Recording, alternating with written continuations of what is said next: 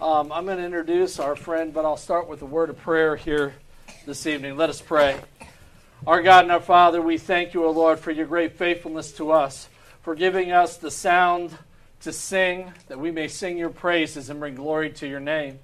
We pray, O Lord, that you would bless this time we have. May we be strengthened and encouraged so that we may use our voices to glorify you. And for Christ's sake we pray. Amen. Amen. So this is my friend Jarrod Richey, someone that I've known for, I'm guessing, almost 20 years now, getting pretty close. And a good friend and vision caster of music and culture. He's trained all of my children to sing well. Certainly improved me over the years. And even one of my children, who shall remain nameless, they'll know who they are if they listen, who has difficulty holding a tune in a bucket, even improved greatly under his tutelage. But all of it being done so that we can sing gloriously as God's people. So, Jarrod Richey. Thank you. Dan, he gives me too much credit. His unnamed child can't carry a tune in a bucket with a lid on it, right? So, but we had a good time. But I bring you greetings tonight from Church of the Redeemer in West Monroe, Louisiana. Maybe you've been there, got lost, headed to Dallas, or needed to have a pit stop on the way to there. But Steve Wilkins, our pastor, and my wife Sarah, and our three oldest are here. We're on fall break, coming and doing a little sightseeing. So it's a great privilege to be here. My task in this short period of time is to encourage you in the area of music and to tell you what a great blessing it is to have a rich tradition of music in the church, some of which you will know, and some of which you might have heard before but just forgotten. So we'll spend a little time doing that tonight, and I'm going to jump around here if this thing will work. We might sing a little bit here. What I'd like to do is give you a little bit of a witness, not just my words, but the words of the church through hymnody. I like to tell people a lot of times there's a lot of instruction in the scriptures, particularly in the Psalms, over 200 times, to sing unto the Lord. A new song, you remember, you've read these passages. But the scriptures aren't just full of admonitions to sing. The hymn writers have come alongside and put prose to the same ideas over the years, and this is one of my favorite hymns. If you don't know Robert Lowry's "My Life Flows On in Endless Song," "How Can I Keep From Singing" is the hymn. It was a minister who wrote these three texts, and I'll read them to you and let you. I guess I could sing it to you. You're like, a music guy, come on, sing. Is that what you are? I mean, are you I could, but it'll sound a little coldish, but maybe it'll have a jazz sound here. But it's "My life goes on in endless song above earth's lamentations." Okay, I have to sing it. I hear the sweet, though far off hymn that hails a new creation through all the tumult and the strife. I hear the music ringing, it finds an echo in my soul. How can I keep from singing? You know this tune? You know this verse? It's amazing. The second verse. What though my joys and comforts die, the Lord my Savior... Okay, I'm going to stop singing there. The Lord my Savior liveth. What though the darkness gather round, songs in the night he giveth. No storm can shake my inmost calm, while to that refuge clinging, since Christ is Lord of heaven and earth, how can I keep from singing? Of course, the last verse, I lift my eyes, the clouds grow thin, I see the blue eyes above it, and day by day this pathway smooth, since first I learned to love it. The peace of Christ makes fresh my heart, a fountain ever springing. All things are mine, since I am his. How can I keep from singing? It's a wonderful exhortation to sing, but we live in a society that has forgotten the rich legacy of singing. We think music is a gift some people are sprinkled on at birth. Maybe mom played the trumpet or the piano, or maybe Aunt Betty was an organist, or maybe dad had a guitar, and then that trickles into the DNA, and then kids learn to be musical because of that. When in reality, the witness I want to tell you, what I've been operating under in my absence of gray hair, I know. But for the past 15 years, teaching students like Dan's children, my children, in our little small neck of the woods in North Louisiana, is teach music as a language. And you can learn a language at any age. The younger you are, the better success you're going to have long term, right? If you want to pick up Chinese at 35, Mandarin Chinese, not going to be something you're going to really take to as quickly as if you were 5 years old, right? 5-year-olds can take to that pretty quick. But we need to teach music as a language. We need to learn music the way we learned our language. We didn't tell our 5-year-olds, this is a past particle, Johnny Sue, past participle, and this is a gerund. Can you say gerund? Right? We don't do that. We read them books. We sing to them. We pat their bottoms and just sing a lullaby.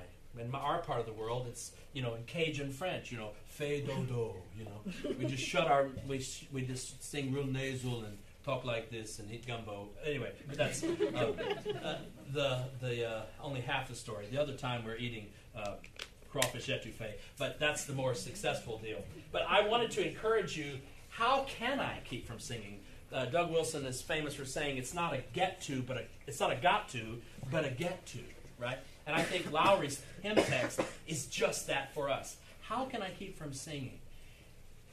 There's a wonderful text if you've read a German philosopher, Christian, Roman Catholic philosopher, has a wonderful book, a little short book on festivity that is a riff off of Augustine, and it's Only the Lover Sings is the name of the little book.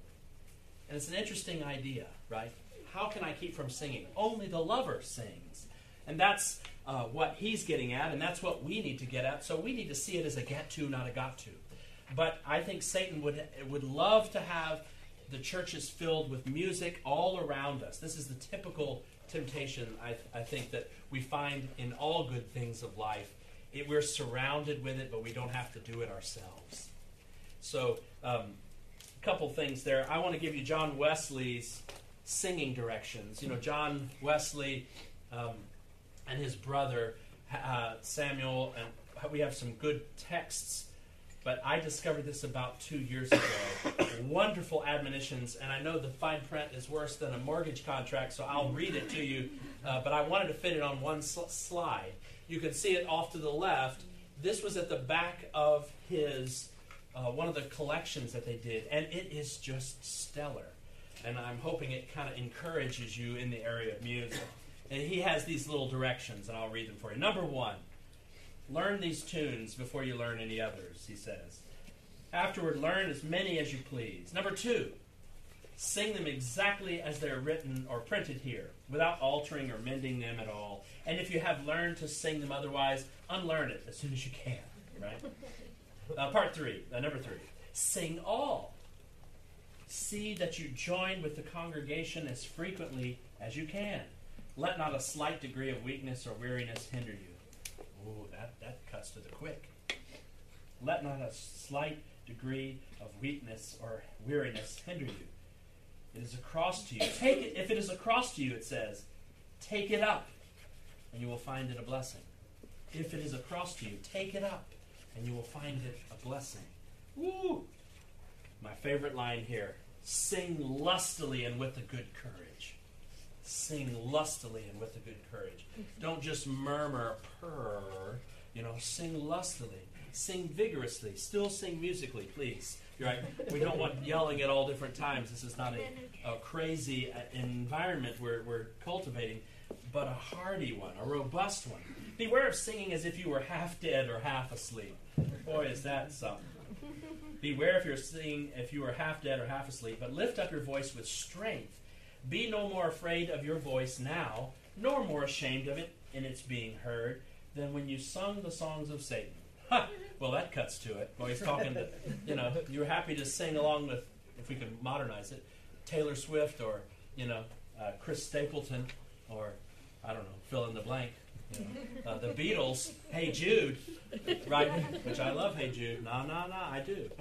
Sorry. All right, here we go. I'm just making sure you're awake here. All right, that's all.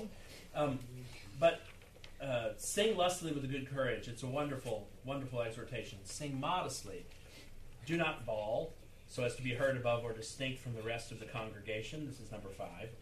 That you may not destroy the harmony, but strive to unite your voices together as much as one clear melodious sound. What a great encouragement. Number 6, 2 more here. Sing in time. Whatever time is sung, be sure to keep with it. I love that. Hey, we've got a rhythm over here. Make sure you're with us here, okay? Don't lollygag behind the beat. But attend close to the leading voices and move therewith as exactly as you can. And take care not to sing too slow. Right? This drawling way naturally steals on all who are lazy, and it is high time to drive it out from us and sing all our tunes just as quick as we did at first. And then lastly, above all, sing spiritually. Have an eye to God in every word you sing. Aim at pleasing Him more than yourself or any other creature. In order to do this, attend strictly to the sense of what you sing, and see that your heart is not carried away with the sound, but offered to God continually. So shall your singing be such that as the Lord will approve here and reward you when He cometh in the clouds of heaven. Now think of this here. Wesley is putting this in a hymnal to encourage people to sing. And it's an encouragement that is not lost on the modern society. Most of you may have had some music training, but maybe you took lessons for a while and you didn't get the ability to sing. My encouragement is to don't give up on that. My good friend David Erb at New St. Andrews College is fond of saying, if the Lord gives you 30 more years on this earth, 15 more years on this earth, 45, 50 years on this earth, can you conceive of moving the needle in your ability to make music and to enjoy God and to understand Him? Do you think of God as someone who is musical? Do you think of your Heavenly Father as someone who sings? And can you learn more about His holy character, His fatherhood, through song? Well, yeah. But most of us are deaf to that, right? We haven't been taught it. This is why we've got to train people to do music. We've got to teach it as a language. This is the culture of music in the church. This is the topic that we're focusing on this evening. This is what it's about. Is about recovering what it was that has made the church so hardy throughout its birth at Pentecost and in the years. It's why the best of music and culture, historically, what we would call classical or art music, has come from the church, been carried along by the church, and has given us the greatest music by men and women in the church, right? It's very important to keep that in mind. Couple things here. Another thing, just to get you to sing a little bit, because, I can talk at myself in the mirror. I don't have to, hear myself talk. But I thought, let's get you to sing a little bit here. I want to argue that in our hymnals, in the cantus, and I'm working on some different projects and putting some things out there. There is a much more vibrant legacy of hymn singing than we have been made aware of in the church. So, for instance, you might have grown up singing that wonderful hymn, Now Thank We All Our God, which is from a German tune and text by Johann Krüger and Martin Rinkert. Rinkert wrote the text. Johann Krüger, a German reformer, musician.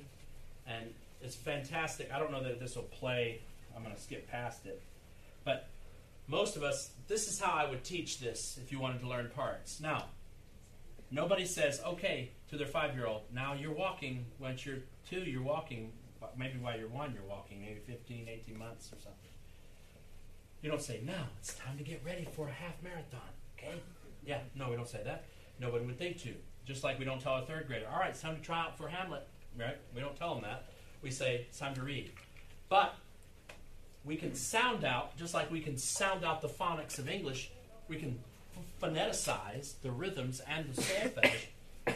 The Julie Andrews do, re, mi's, do, a very good place to start, she said, right? Well, she was pulling from the church. The church historically has been a place of music literacy. If you know these solfege hand signs, sol, mi, re, do, right? Sol, la, sol, mi, re, do, sol, mi, rain, rain, go away, right? You heard these little tunes? Maybe you sang them on grandma's knee. These were hand signs. A British pastor, John Kerwin, and his Sunday school superintendent, they invented those. The do, re, mi, that we know, it's solfege syllables, it's phonetics of music. It was a choir master in I think, southern Italy or northern Italy who created that. Music education doesn't belong historically, it doesn't belong to the secular culture. It belongs to us. We have the most reason to sing.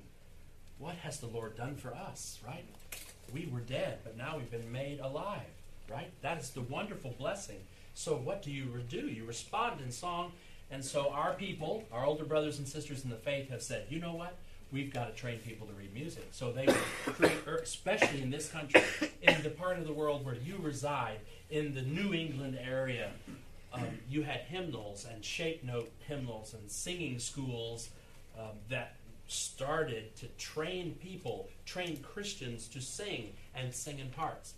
But now Thank We All Our God is not, probably unless you grew up Lutheran, and even so, not even the Lutherans do this as much. We don't sing this piece the way it was written. I'm going to step to the piano here. Maybe this is how it's in the cantus, sadly, and in most other hymnals. We learned it like this. Now thank we. I feel hidden back here. Sorry. I'll just pop up at random times to make sure. But now thank we all our God. Very fluid Bach cantata. But this is what was actually written.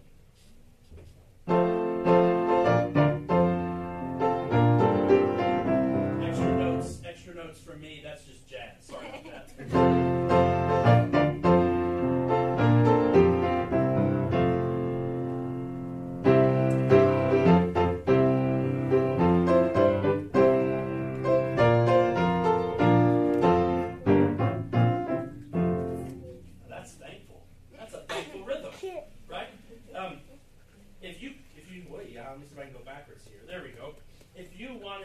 To sing this, we could sing this on solfege. Sol, sol, sol, la, la, sol. You echoed that back. Try that. There's not going to be a test. Don't worry.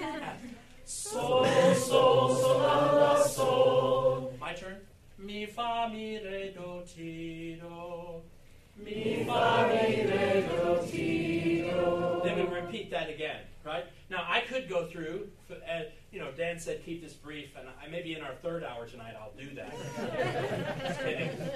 But we could go through all those parts. We could teach the alto part that way on solfege, right? Rather than teach you two on numbers. It's fine to sing on the melody. You don't have to cover all the parts. It's glorious.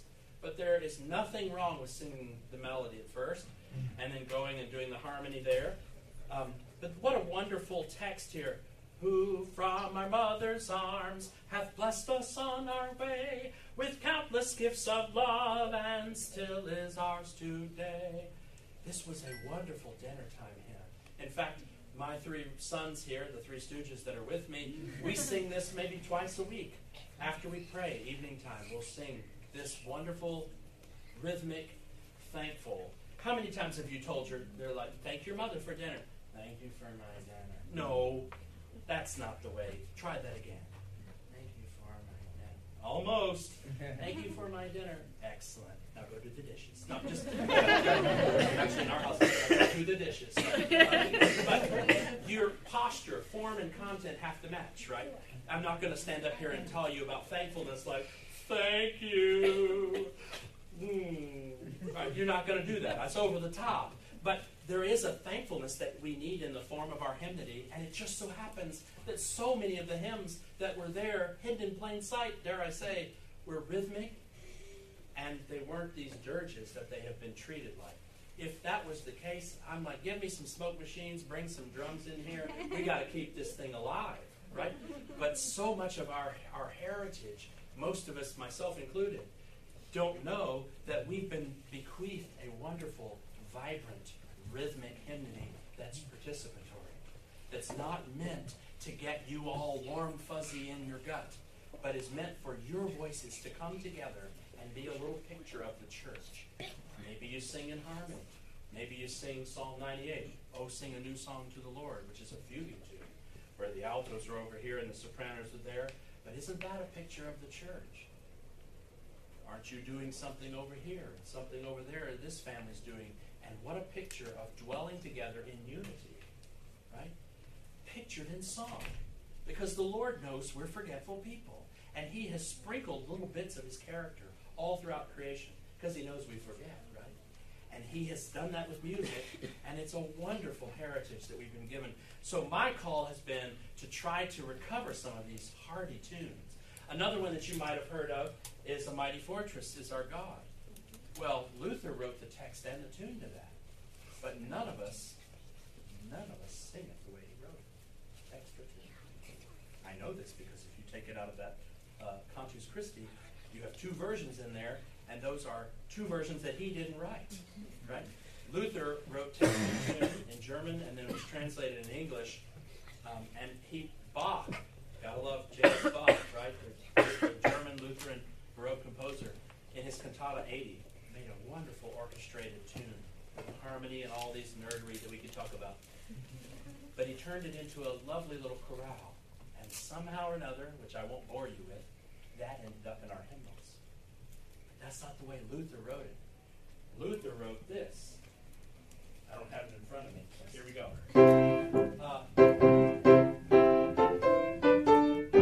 Right?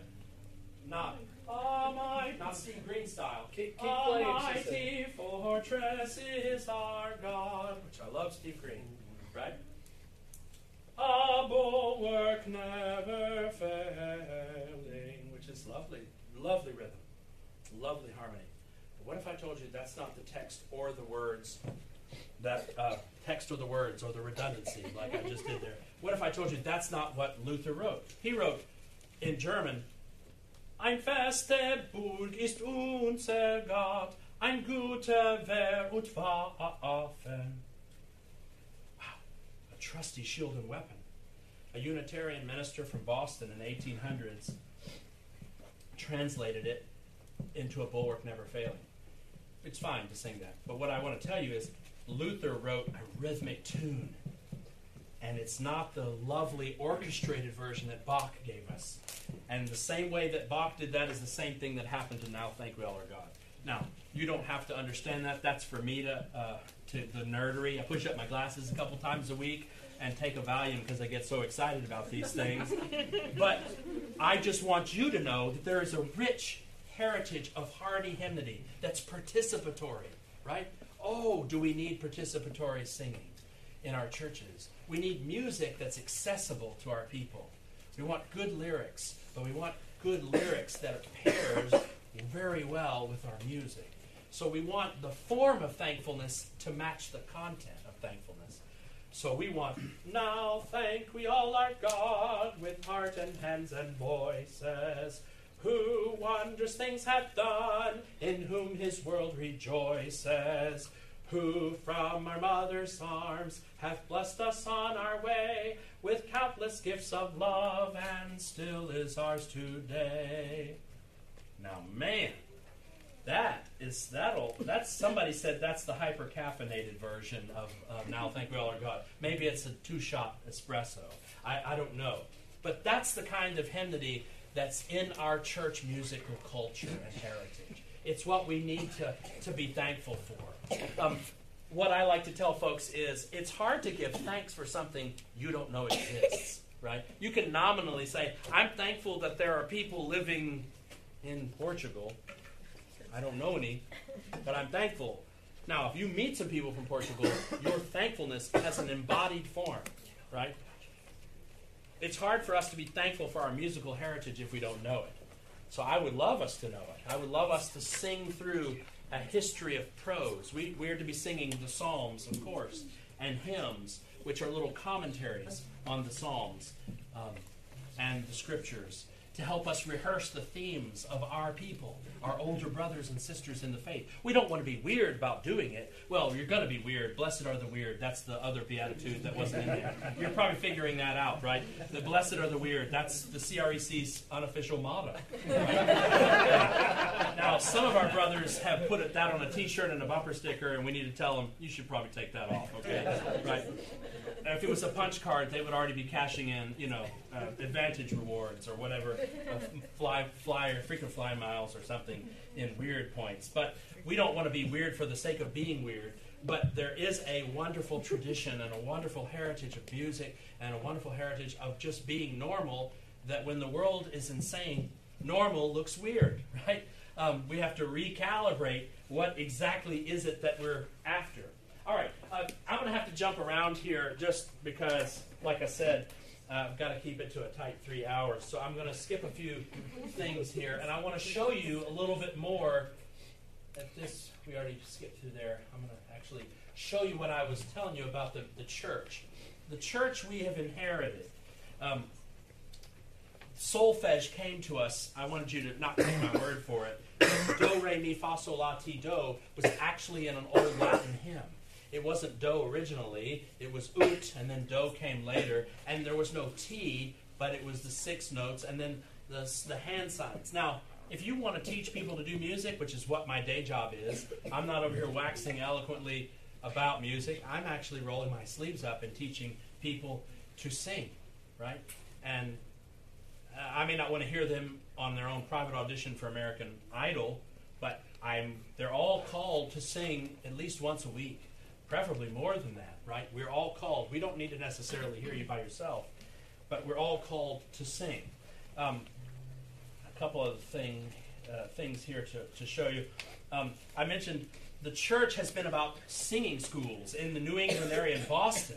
This was in the middle of, peacetime 1770s.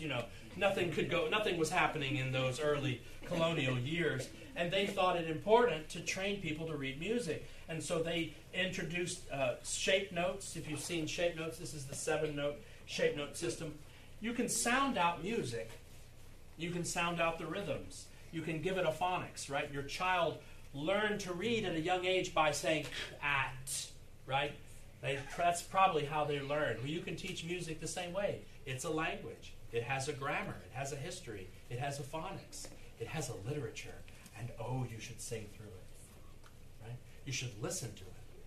Not so that you're weird, stuffy, and have something to brag about at dinner parties, but so that you can say, wow, what glories have been ours.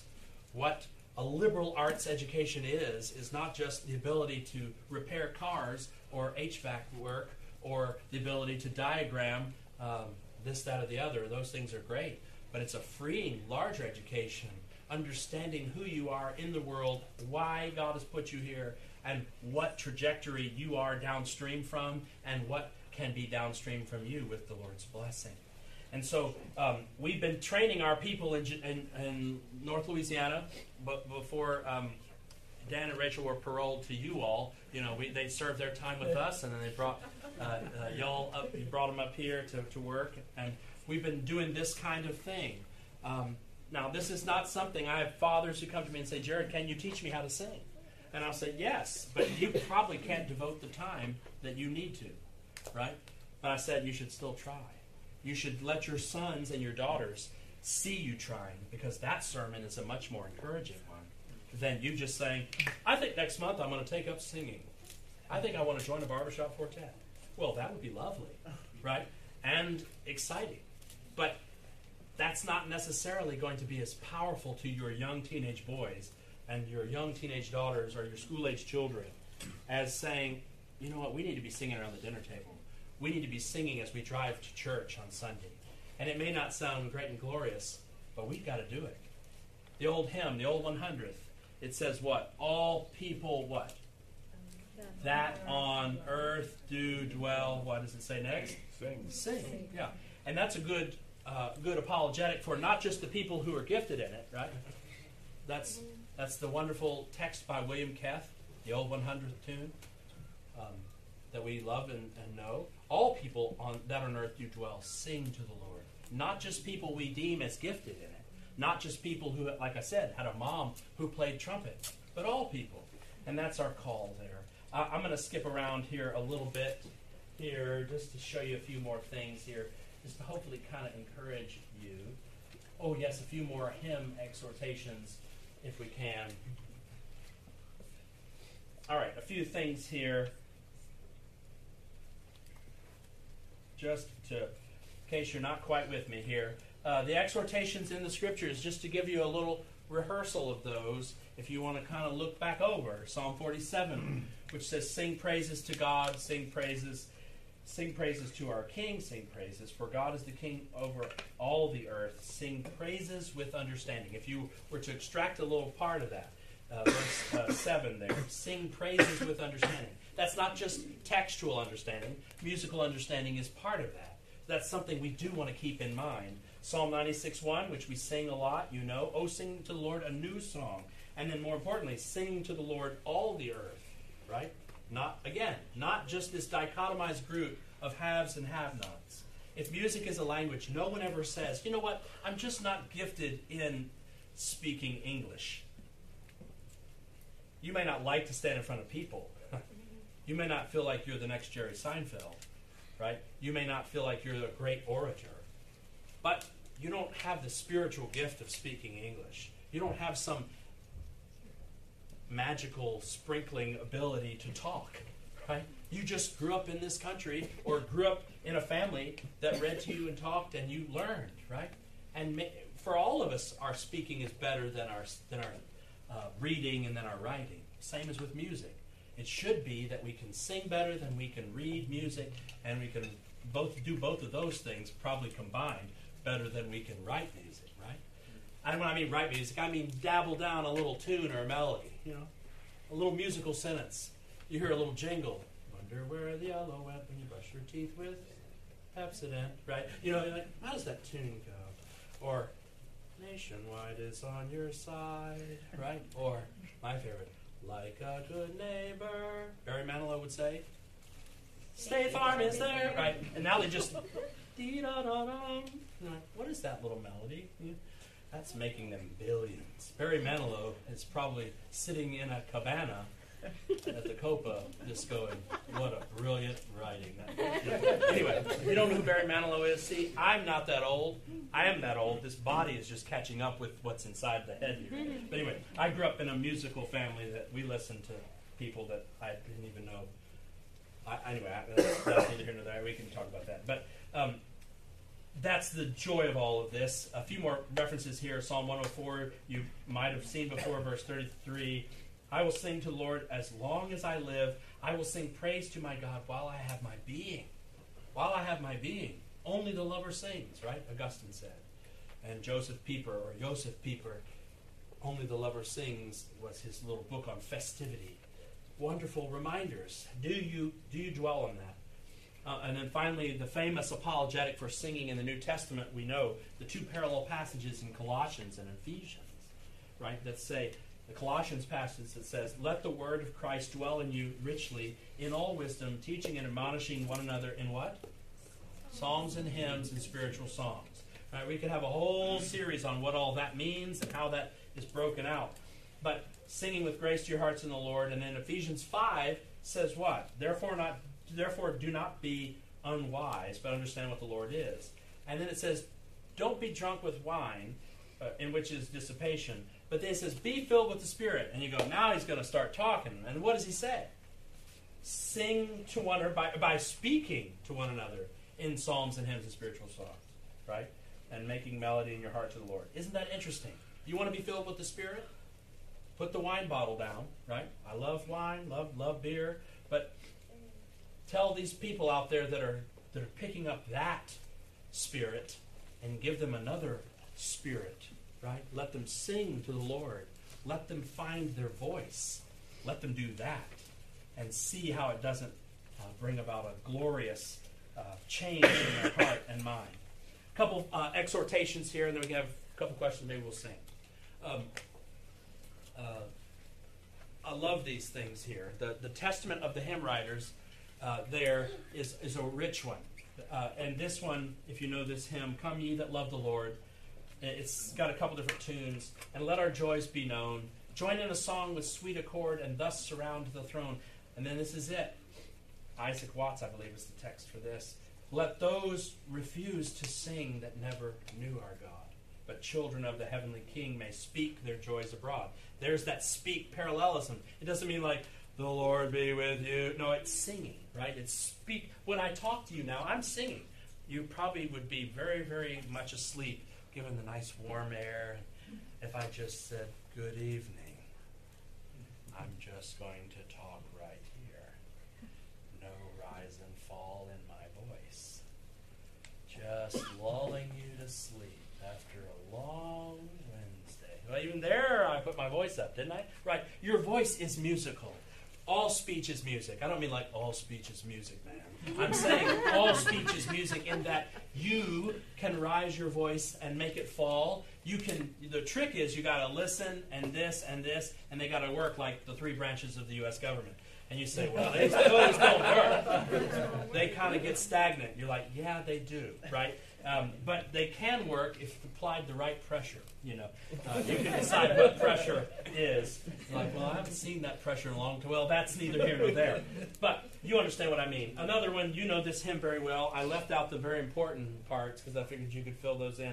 When we've been there 10,000 years, bright shining as the sun, we've what? No less days to play golf than when we first. No. I'm sorry. Decline Latin for those of you educators here. No. Right? To watch the Ravens lose to the New Orleans Saints? No. Right? Which that's not going to happen anytime in the near future. But we've no less days to sing God's praise than when we first begun. We've got to move the needle. We've got to want to move the needle. We've got to be cheerful and thankful. We've got to put our money and our mind and our time into that. We've got to be cheerful at trying and hardy and welcoming. And that is going to see a culture revival. We can't give thanks for what we don't know. And what was so great during what we would call the Dark Ages, when a lot of times the only thing that was keeping things from being burned down and canceled, right? The original cancel culture, the burning down was these monks who knew music and could hang on to it and could preserve it. We've got to be that again. We've got to know our heritage of song and books and grab a hold of it, love it, give thanks for it, and then we've got to move forward. This is a wonderful hymn. You probably know it. Of the Father's love begotten, ere the worlds began to be. It's an old chant tune. Did he say chant? Oh, no. Yeah, chant's not a four-letter word, but it is in some parts of the evangelical church.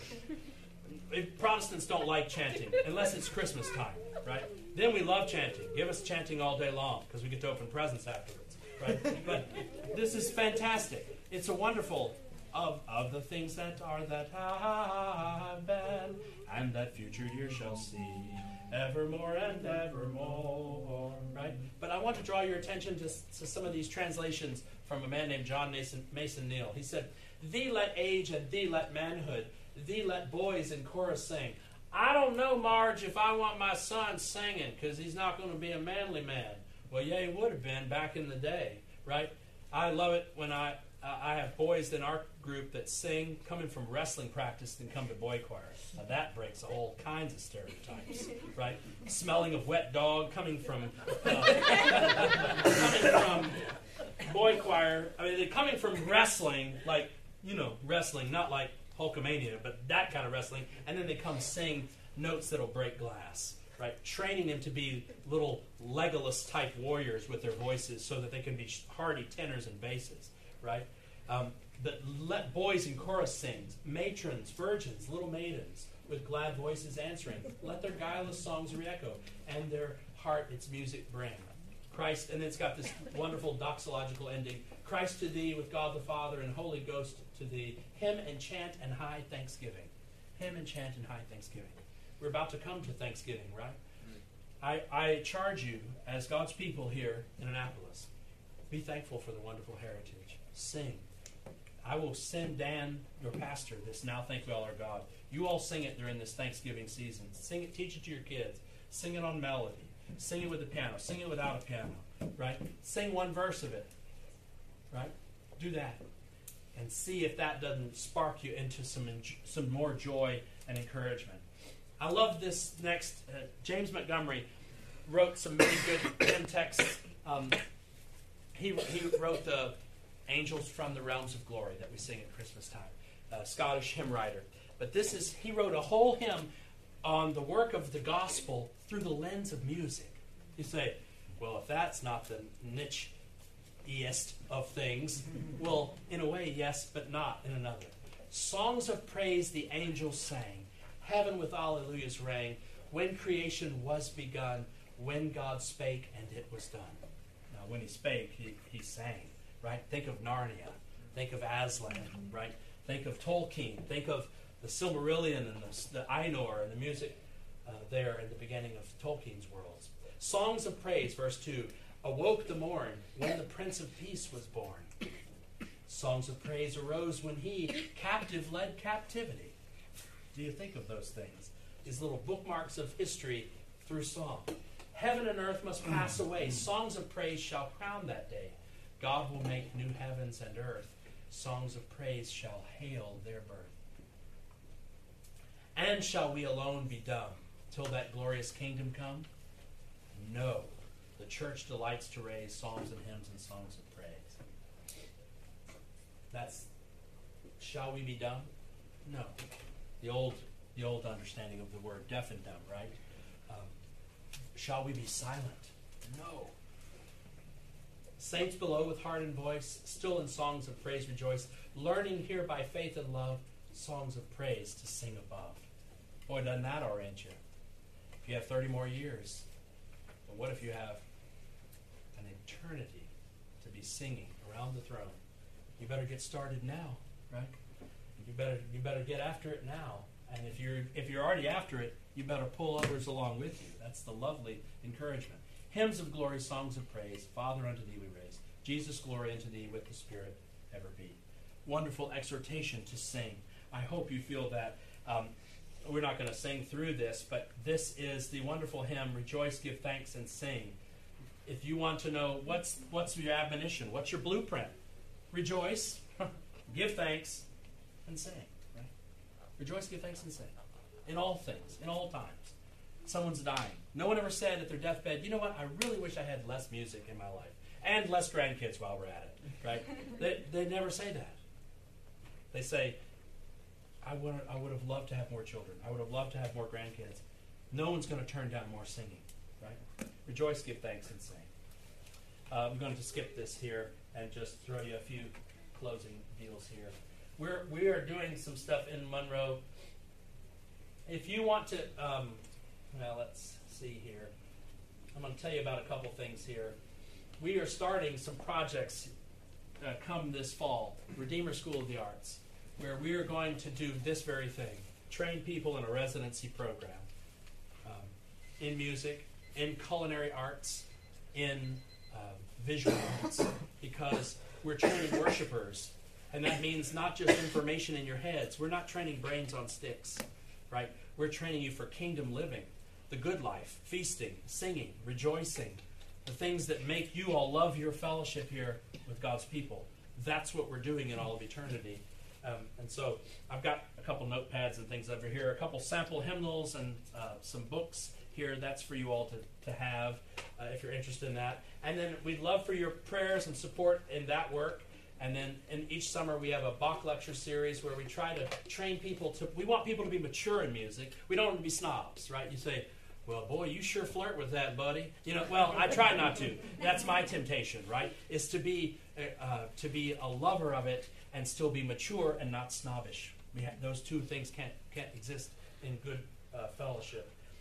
So we have a Bach lecture series and then our summer music camp, which is the last week of June, and we'd love for you to come. We've got folks from over 12 states that come, and it's like VBS and choir camp. Had a child, and the child really strongly resembles the choir camp, right? Instead of the VBS. But it's wonderful. It's training people to love good music and to be able to do it. And then, of course, you say, Jarrod, you talk about some hymns that aren't in the contudes, right? But y'all don't have a country accent like I do. But I can't speak like you do. I haven't listened to enough of you talk. I haven't given you the chance. But this is a wonderful hymnal, the Cantus, but we're doing another hymnal project where we're trying to give some of these same tunes that you know, a vast majority of them as you know them, but also some of the hardy settings that have been lost so that there's that opportunity to sing rhythmic. If you say, what are those hymns called? Rhythmic hymns of thankfulness, rhythmic version of A Mighty Fortress.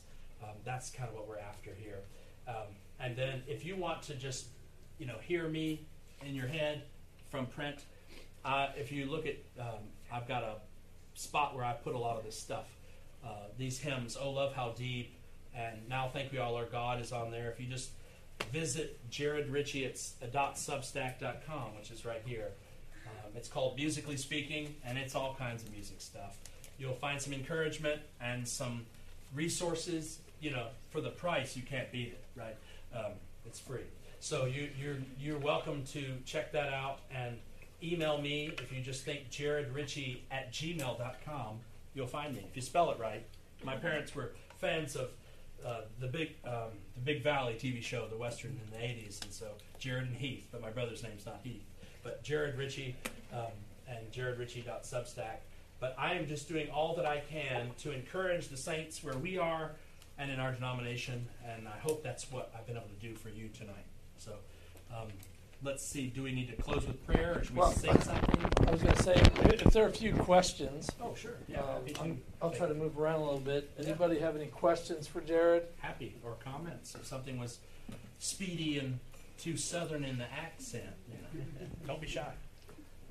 Is this being recorded or something? Yeah, we're trying. I wrote some out for you. Okay, good. I'd love to hear it.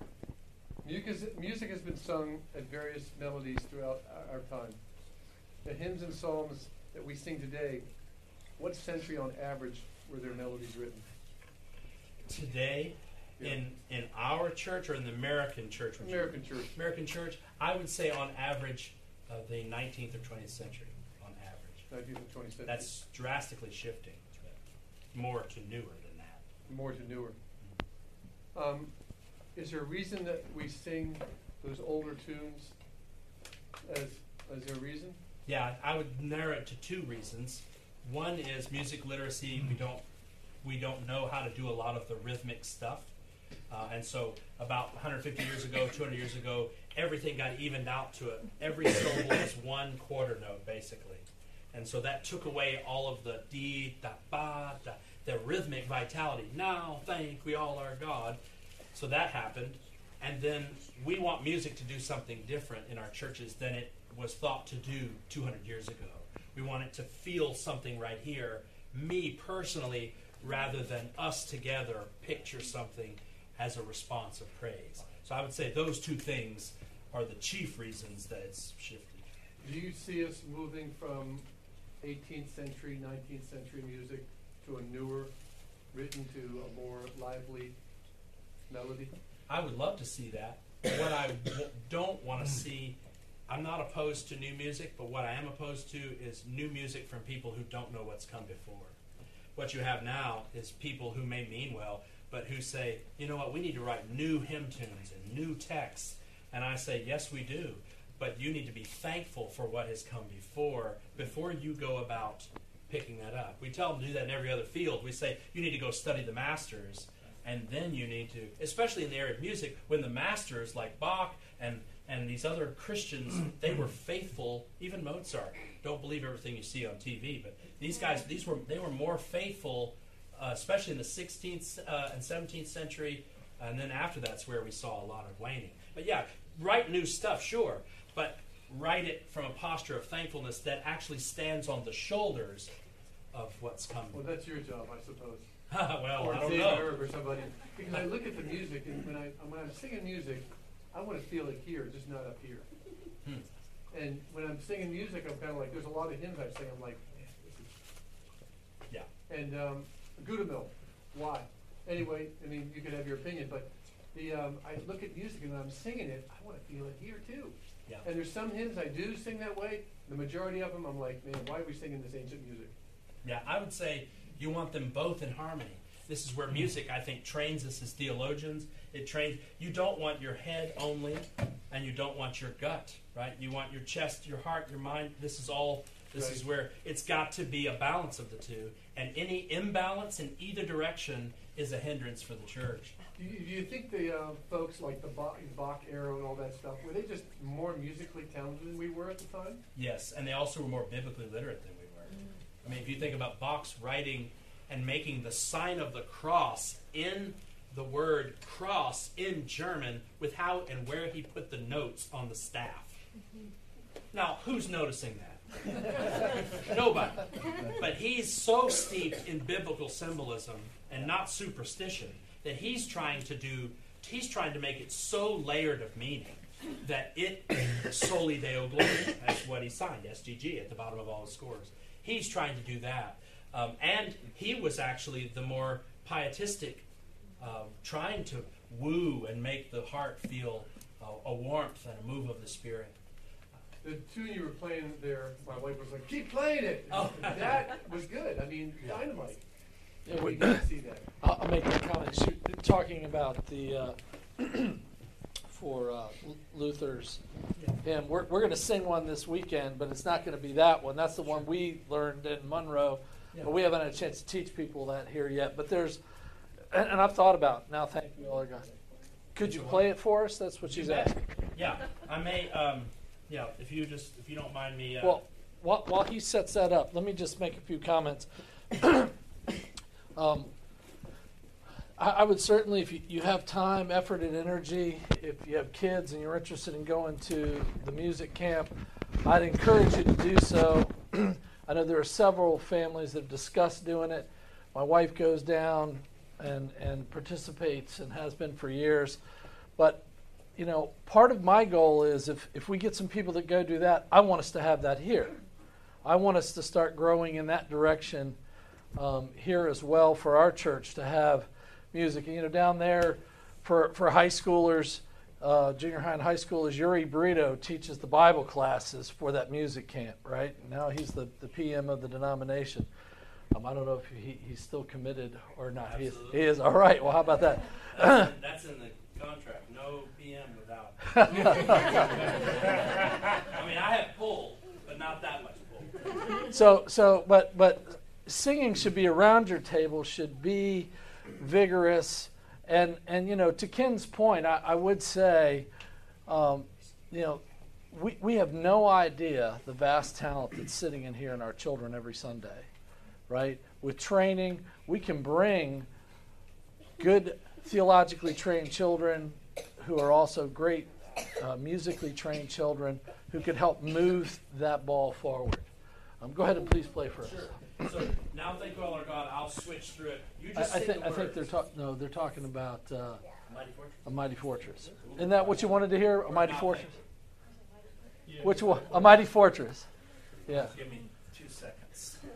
I always come prepared. At least I hope I do. All right, let's see. So I put my money where my mouth is here. He's a scoutmaster. And when we after he plays, we'll sing one more. And Jared had one. No, we can do that if we want to. A Mighty Fortress is. What about like the Wesleys and all the hymns that they wrote? Do you not like them? Oh no, I don't mind. They've got some wonderful texts there. Yeah, I just picked a few that talked about singing. Yeah, but when you talk about a rich tradition of hymns, that's I'm Oh, there were assuming- thousands of them. Those two Exactly. brothers. Yeah, Yeah. they did. Absolutely. Yeah, I don't mean to slight that in any. But do we not like to sing them in our church? We have some of them. The N Can It Be is probably the maybe most we sung. don't like their theology. Well, some of it is. It's not so much their theology. It's a lot of it is. I didn't do either of these cantus hymnals, but I would say it's their stuff is bumped out because there's so much others. It's not purposefully. There's some that I wouldn't do, but And Can It Be is probably the most recognizable Wesley tune. And then we sing, there's a whole mess of other ones we do at Christmas time. And, Hark the Herald Angels Sing, is that a Wesley tune? Text. There's Wesley text and tunes. Well, I can't talk and do this, I'm sorry. I've got to find this in Mighty Fortress. I may not have it in the slides, but... So, and this is just it. We've got, the Cantus is a work out of the churches up in Moscow, Idaho. The church up in Lancaster about a year or so ago put out a hymnal with some things, Redeemer. So part of this is just collaboration. And I know, I don't know, Nate, do you know how many hymns are in the Cantus? 15 to 20 Wesley hymns in the Cantus. But the Cantus completely. 700. Yeah, because I know I was talking to the gentleman that works with Jarrod on the hymn project down there. They're like at 750, and how do you not make it too big, and still be very robust? Part of the focus with Cantus was to make sure that there was at least one setting for every song. Yeah. So most hymn books that any of us grew up with would have 7.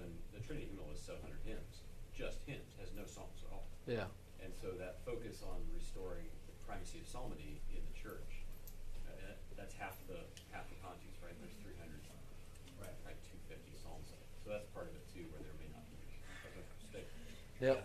But what I want to do is not drive a wedge so much between hymnody and psalmody, because most of our churches, when we say hymnody, it's metrical psalms. Their metrical psalms are hymns on the psalms. They're textually maneuvered to fit a tune, right? I mean, you obviously would know that. Y'all may not, which means it's all ours to sing, right? So I think we're singing the psalms, but that doesn't mean we're dropping hymns. The psalms that we're singing are more often than not hymns on the psalms than they are exact translated psalms. They're faithfully worked on. I'm not slighting them anyway, but anyway. You said you were friends with Dr. Richey. Yes. Yeah, now he's through composing the psalms, which is writing it all over there and around, and then once you get there, you've got it done, memorized. I don't recommend doing that every week, but it's great. And yes, Dr. Irv, I know you're listening, but I know you're watching this at some point. Yeah, he'll check. You said something, Jarrod. I heard it. But this is a Mighty Fortress. Notice how this is rhythmic. So the way you have 2 versions in the Cantus of a Mighty Fortress. They're side by side, and we'll have 2 versions. We'll have the one that you have that's first, I believe, or second, one of the 2, and this version. What I want you to notice, so much of hymnody is long, short, instead of isorhythmic, which is the fancy musicology word for every beat gets the same, every syllable gets the same beat.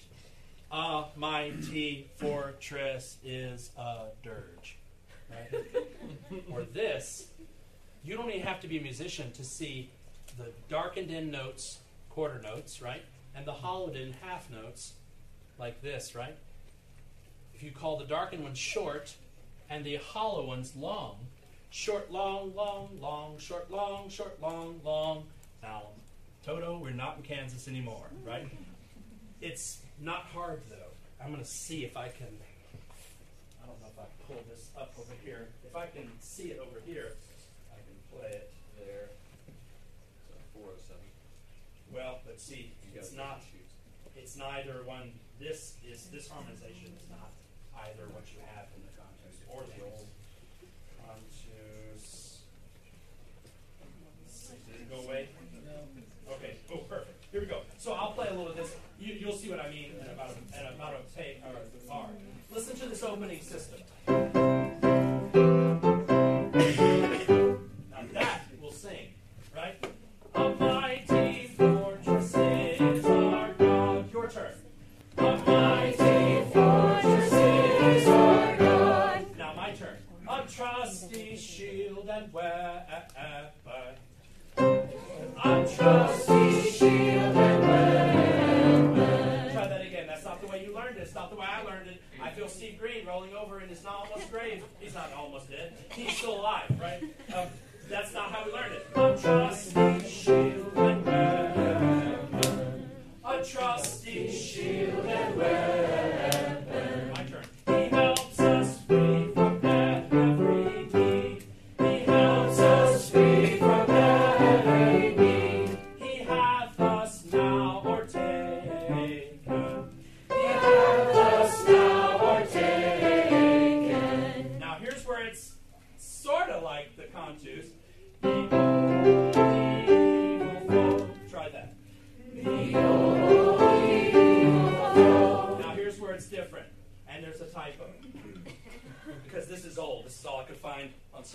notice. All right, this should be a whole note.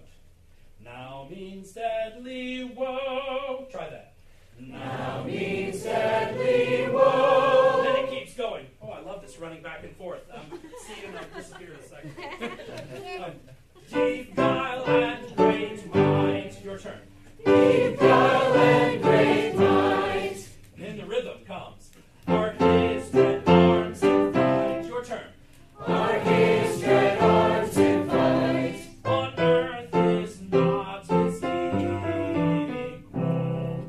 On earth is not his equal. Now that is many things, but boring it is not.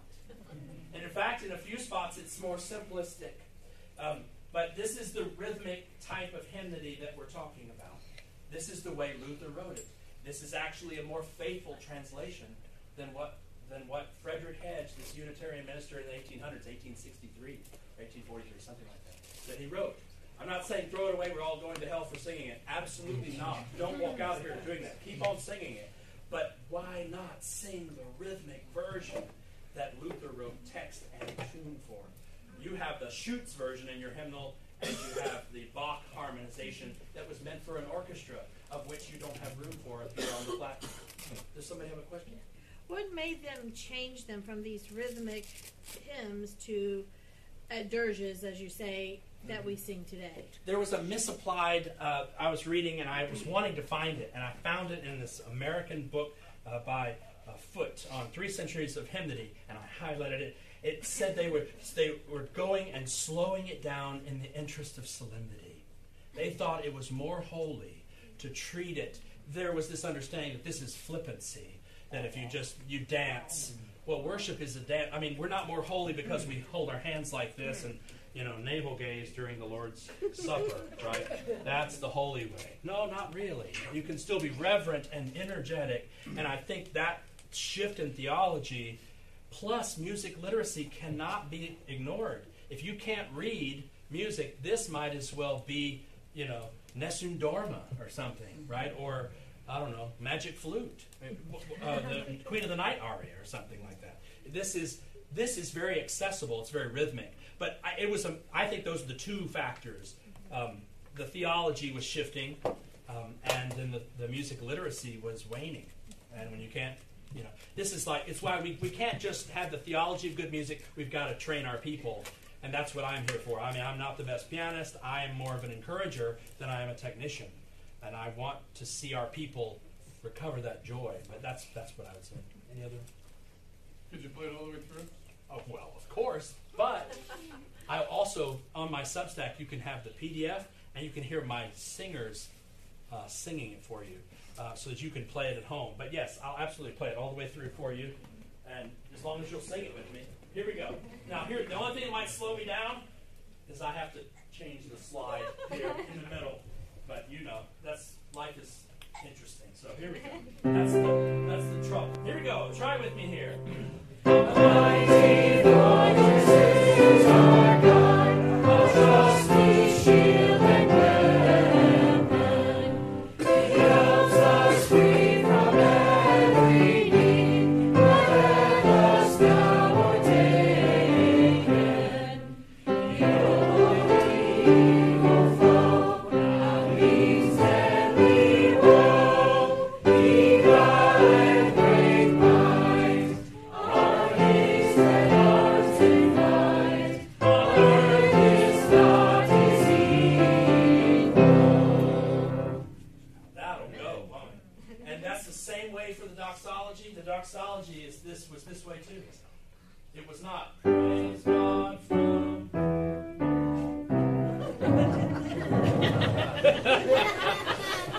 Good bourgeois would roll over in his grave if we told him that's what we did to that old 134, old 100. There was that in there too. All people that on earth do dwell, sing to the Lord with cheerful voice. Him serve with, that's what's in the contus, right? That's the way the doxology was. But the same thing that is applied to most of these hymns, everything got changed to every syllable gets the same value. And that's like putting little ankle weights around your ankles and start walking. By mile 2, right, you're just, you need that pep in your step. You need, if you want to put what our hymnody needs is the long and short. It needs a whack of the tether ball in the middle of the line, right? When you were a kid, that tether ball's coming around, you're like, it's not going to make it. Got to get one more in there. Or Harlem Globetrotter basketball spinning. You need to get an update spin in there to keep it from entropy, right? To keep it from falling apart. We need to have our pianists play with vigor, not to let you all lead, but our pianists have to lead. We don't want to go too fast, but we want it to still be singable. We don't want it to sound like the end of a car commercial, right? MSRP, either. That's not musical, right? But I understand what we're trying to do when we do that. We're trying to not let it die. Oh, don't die, whatever you do, right? Let's not make it boring. But anyway, give thanks for wherever you are. Y'all laugh at yourself, laugh at me. And we'd love to have you come our way sometime into Monroe. But if you check out my Substack account, or email me that A Mighty Fortress PDF for free in a nice letter size, you can just click it and print it out. Now Thank We All Our God is in there, and some other things there too, if you want to look at that. Let's see, I'll show you that here before we pray. But thank you so much for your attentiveness tonight. I hope you don't feel like it's too much drinking from the fire hose, but you know what? There's worse things in life, So let me thank the Lord for us, and y'all have been so kind to be here tonight, and I do appreciate it. Let's pray. Our Father, we do thank you for your great gift of music that you've given your church. We thank you that we can rejoice and give thanks and sing. We thank you that even though we forget the rich treasury of psalms and hymns that have been given to us, that you have been faithful to your church throughout history.